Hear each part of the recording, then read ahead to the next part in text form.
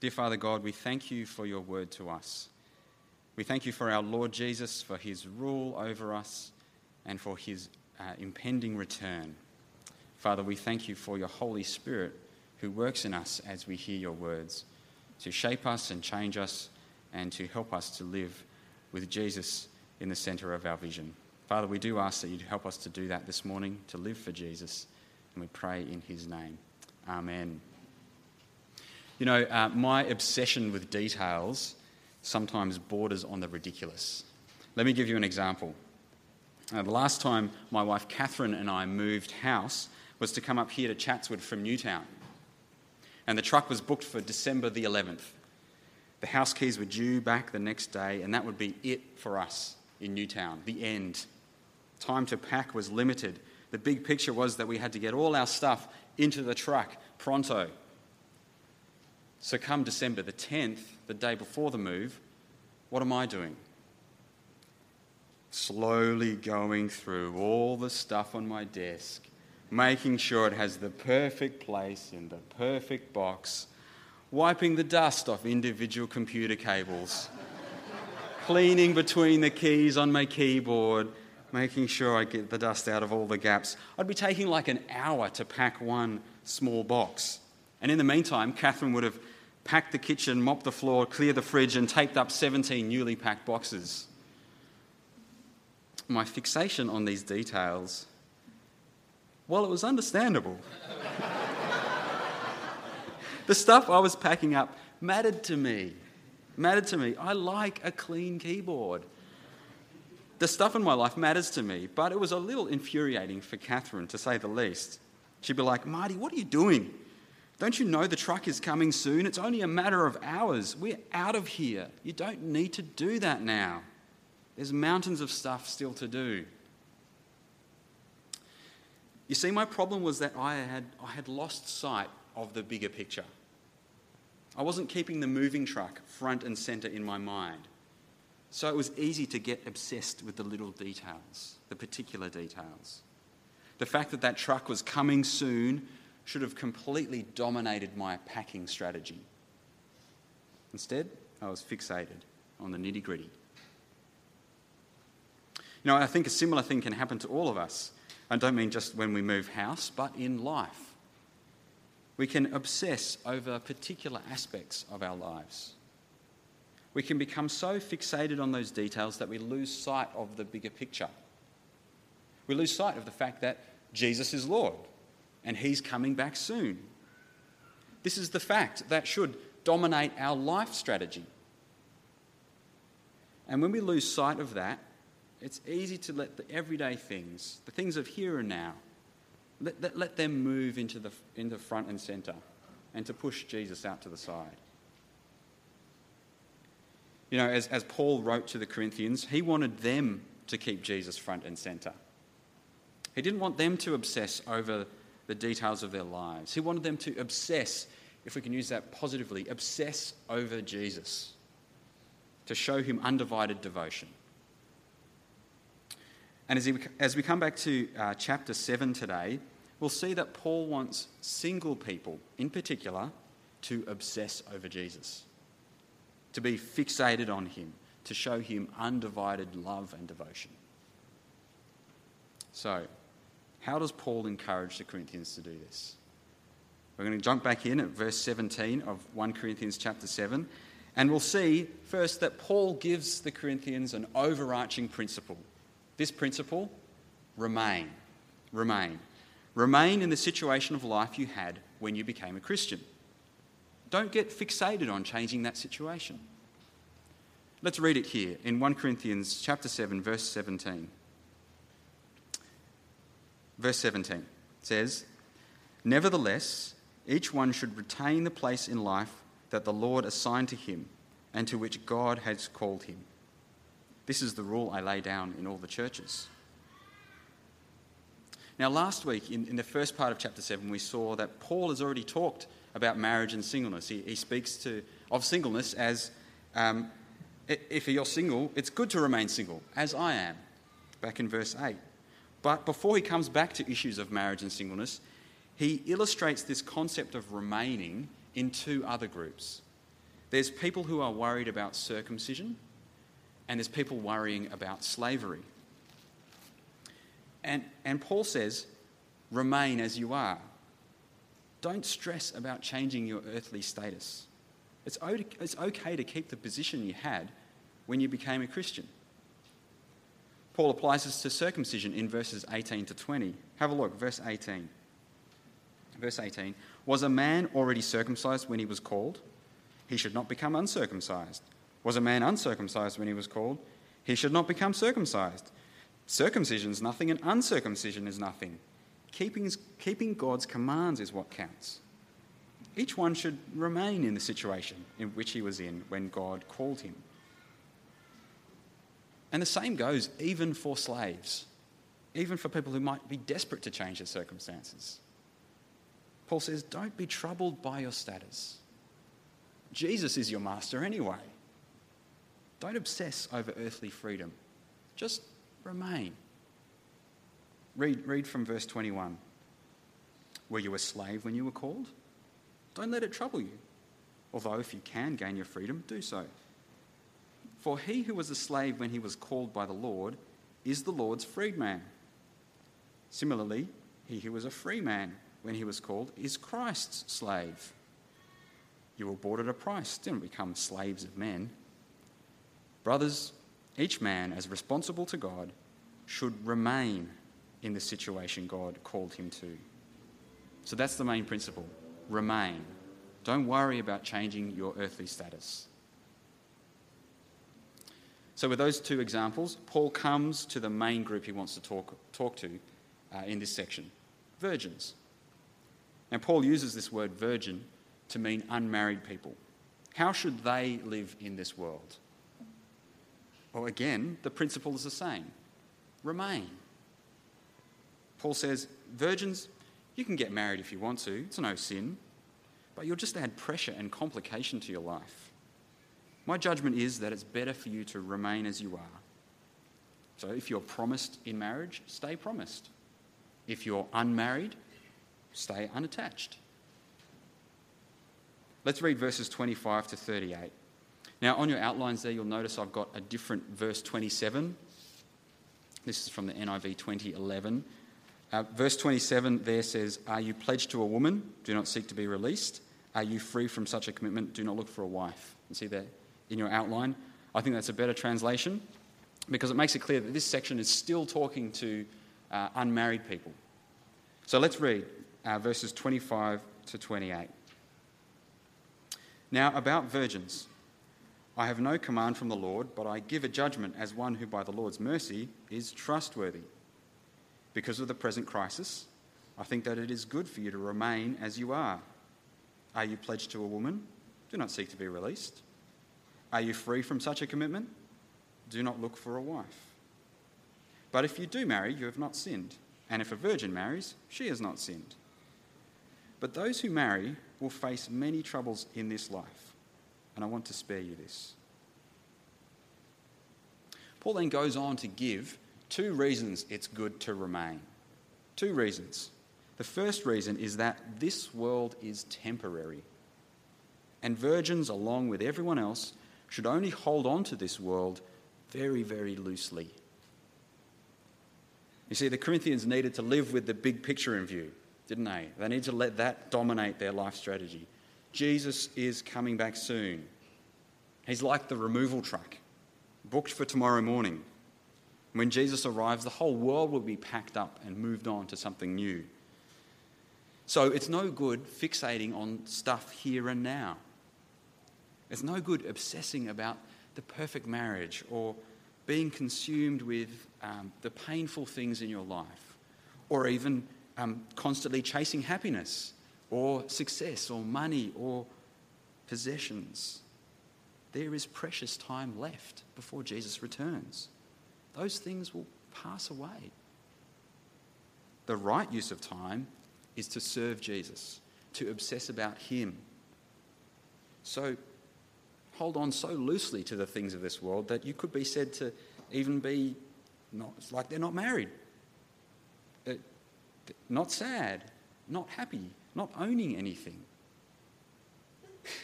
Big picture. Jesus is coming back. Time is running out. Don't get bogged down. Let's see this idea in verses 29 to 31. Verse 29 there. What I mean, brothers, is that the time is short. From now on, those who have wives should live as if they had none, those who mourn as if they did not, those who are happy as if they were not, those who buy something as if it were not theirs to keep, those who use the things of this world as if not engrossed in them. For this world and in its present form is passing away. Marriage is a temporary reality. That's one reason Paul can say, virgins, you can stay as you are. Look at the big picture. Marriage isn't the permanent thing.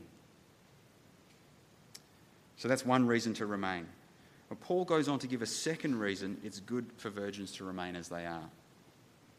It's because singleness is practically easier. Not morally better, but practically easier to devote undivided attention to Jesus. It's generally more straightforward to work out how to serve Jesus with undivided devotion if you are single. Now, Paul wants the Corinthians to serve Jesus in every life situation. Married people should and do still serve Jesus. But every day, a married person has to ask, how will I serve my husband or wife today? And will that match up with serving Jesus? How should I do both at the same time? Which of all the things I need to do should I do first? There's a kind of a splitting of the mind for married people. And it's tiring. Now, single people might indeed have more physical time and energy, but there's also this mental drain for married people. Divided attention. That's exactly what Paul calls it, divided attention. For you mathematicians out there, it's like there are more variables in the equation for married people. There's the husband variable and the wife variable. There might even be the kids variable. And to solve this equation, you have to juggle all these variables. It becomes a complicated equation to solve to get to serving Jesus. And working out the serving Jesus equation is usually simpler for single people. Now, Paul's not making a blanket rule. Single people can't get married. He's not restricting them. He just wants to encourage undivided devotion to the returning Jesus. Look at verses 32 to 35. I would like you to be free from concern. An unmarried man is concerned about the Lord's affairs, how he can please the Lord. But a married man is concerned about the affairs of this world, how he can please his wife, and his interests are divided. An unmarried woman or virgin is concerned about the Lord's affairs. Her aim is to be devoted to the Lord in both body and spirit.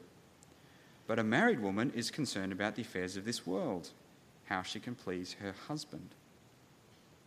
I'm saying this for your own good, not to restrict you, but that you may live in a right way in undivided devotion to the Lord. So, virgins, remain as you are. 2 reasons. This world and marriage are temporary. Jesus is returning. Secondly, marriage divides your interests. And your interest should be serving Jesus. Okay, that's all well and good. But what about sexual immorality? What happens when sexual immorality raises its ugly head for a virgin? What if a virgin is burning with passion? How do they serve Jesus then? Well, says Paul, get married. It's okay. Sexual immorality is never an option. Marriage is a good option. But if your passions are under control, consider singleness. In terms of undivided devotion, Singleness is even better than marriage.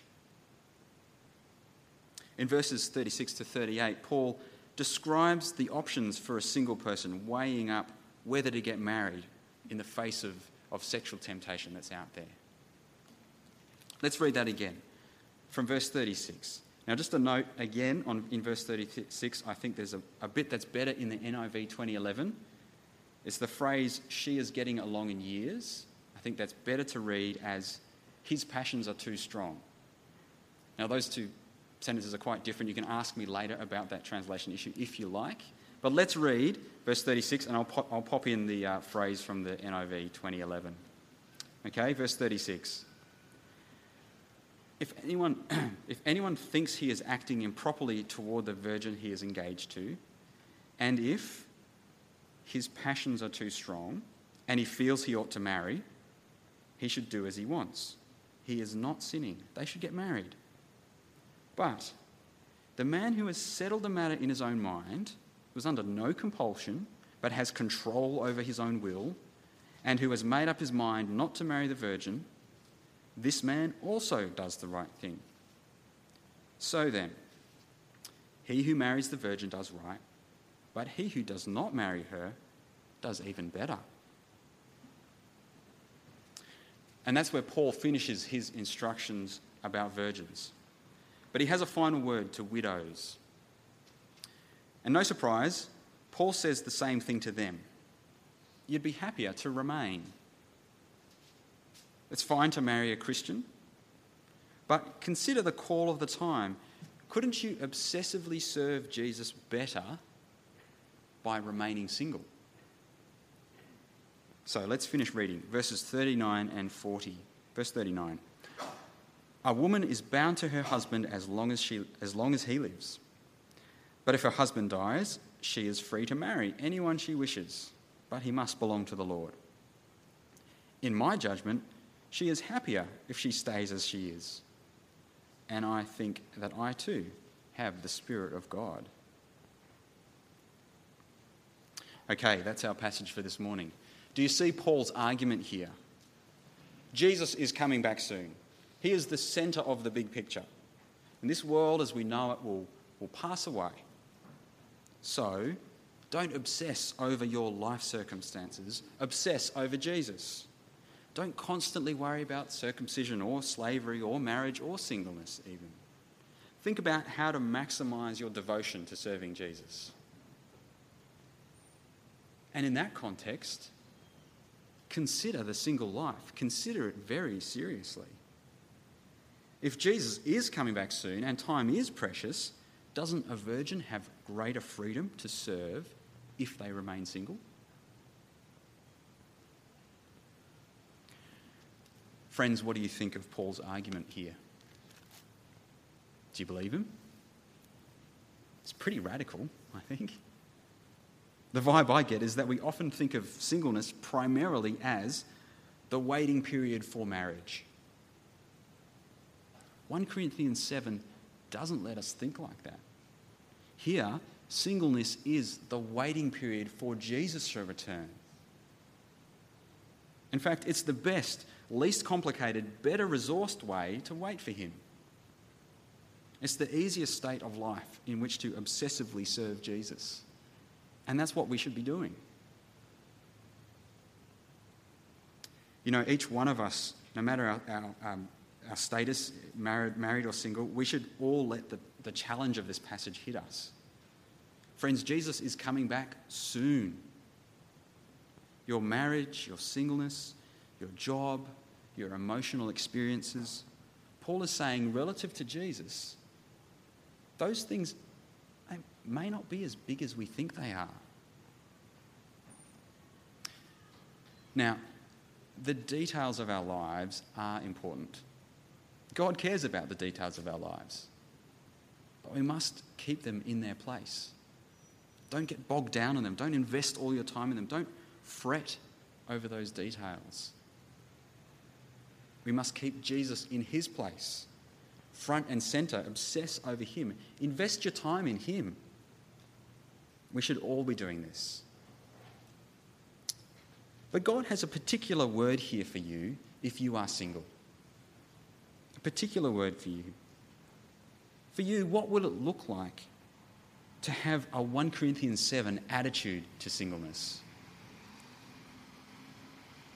Firstly, we need to remember that our godliness matters. Our godliness matters. As we seek to serve Jesus, we should make decisions that protect and promote our godliness. So, one implication is that if you're a single person finding it hard to exercise sexual self-control, then marriage is a good and valid option. Even though Paul says here it's good to remain single, getting married is okay too, because our godliness matters. You might be right now in a relationship that's already headed towards marriage. You're engaged or soon to be engaged. Friends, if the wedding seems too far away, if there's too much opportunity to act improperly toward each other, then grab your diary and rethink the wedding date. Because your godliness matters. Or perhaps there's things you feel that are getting in the way of getting married. You haven't completed your studies yet, or you haven't got a secure income, or you need to put a deposit on the house, or friends, our godliness matters. And I suspect too that this might be a word that parents and grandparents need to hear. Of course, we want to teach and train our children to be self-controlled and to not rush unwisely into marriage. But perhaps it is the case that what is best for your son or daughter is that they get married sooner than you might feel comfortable with. Our godliness matters. So, it's okay to get married. But Paul says in many cases, it's better to be single. Better to be single. So friends, I think we should think that it's better, and we should speak like it's better, and we should act like it's better. Because the Bible's saying here that in many cases it is better.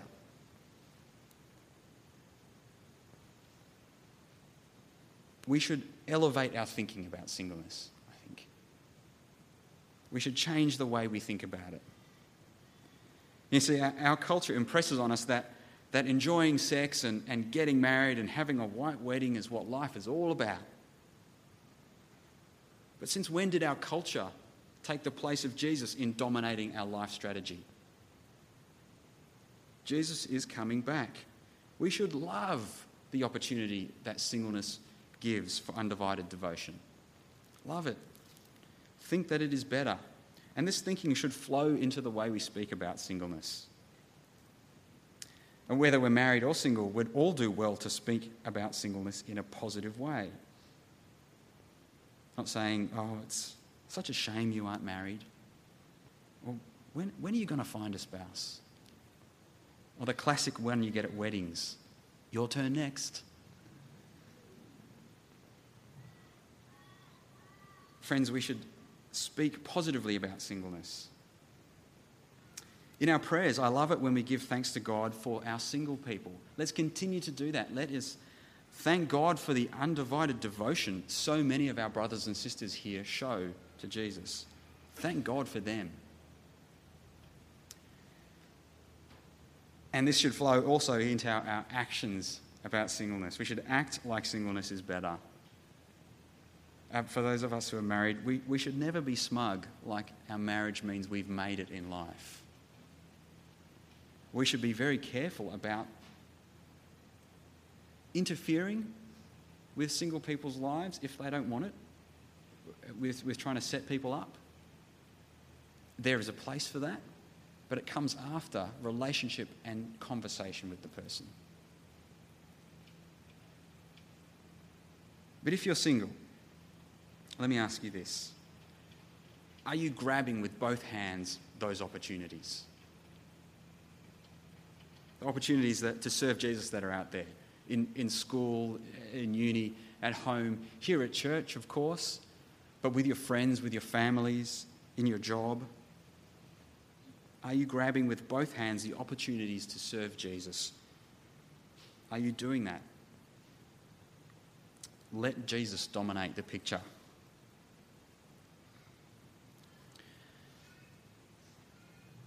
But friends, it's not always easy to treat singleness as better, is it? This is a hard mental shift often, because there is real pain and longing and uncertainty for single people. I don't want to be patronising by saying singleness is easy because you don't have a spouse. Because your grief at being single is real. Real grief. And the last thing you want to hear is another preacher get up and glibly say, "Oh, your life is simple. Here's the solution." Exercising patience and trust in God is genuinely hard work. Hard work. Keep it up. But there is no way that God's word will let us lose Jesus from the centre of the picture. Compared to him, everything else moves into the background. No matter our situation in life, Jesus is coming back soon. So, even through the painful times, fix your mind on Jesus. Fix your mind on pleasing him. You know, I know lots of single people in this church who are getting busy serving Jesus. And that is just fantastic. You guys understand the times we live in. The clock is ticking on this world. It won't last. But you're investing in the next world. You're keeping Jesus at the foreground and using the extra flexibility you have for big picture stuff. Keep it up. Don't let the details of life move into centre. Let Jesus keep dominating. Friends, this world won't last. Jesus is coming back soon. We must keep him as our big picture. We must be obsessed with serving him. So, let's have a radically positive view of singleness. Let's celebrate singleness as the opportunity it is for undivided devotion to our Lord Jesus. Because there is no one better to be obsessed with. You pray with me?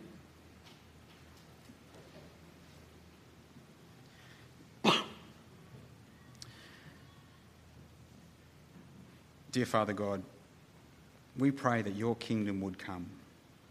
Father, we ask that you would send your Lord Jesus back soon. Come, Lord Jesus. Father, we thank you for our single brothers and sisters here. We thank you for the gifts that you've given them, the lives that you've given them. We thank you for the way that so many of them give of themselves to serve us and to serve you, Lord Jesus. Father, we pray for those among us who are worried, who are weighed down with their circumstances. We pray that we would be able to help each other with sensitivity and with great love. But Father, we pray for all of us that we would each have the big picture in mind, that Jesus would be at the centre of that picture. Father, we pray that that would flow out into the way we think and act and speak. We pray that that would result in us being devoted, single-minded, obsessed with serving Jesus. Father, we pray for your help. We pray that your Holy Spirit would work in us. And Father, we pray all these things in the name of Jesus. Amen.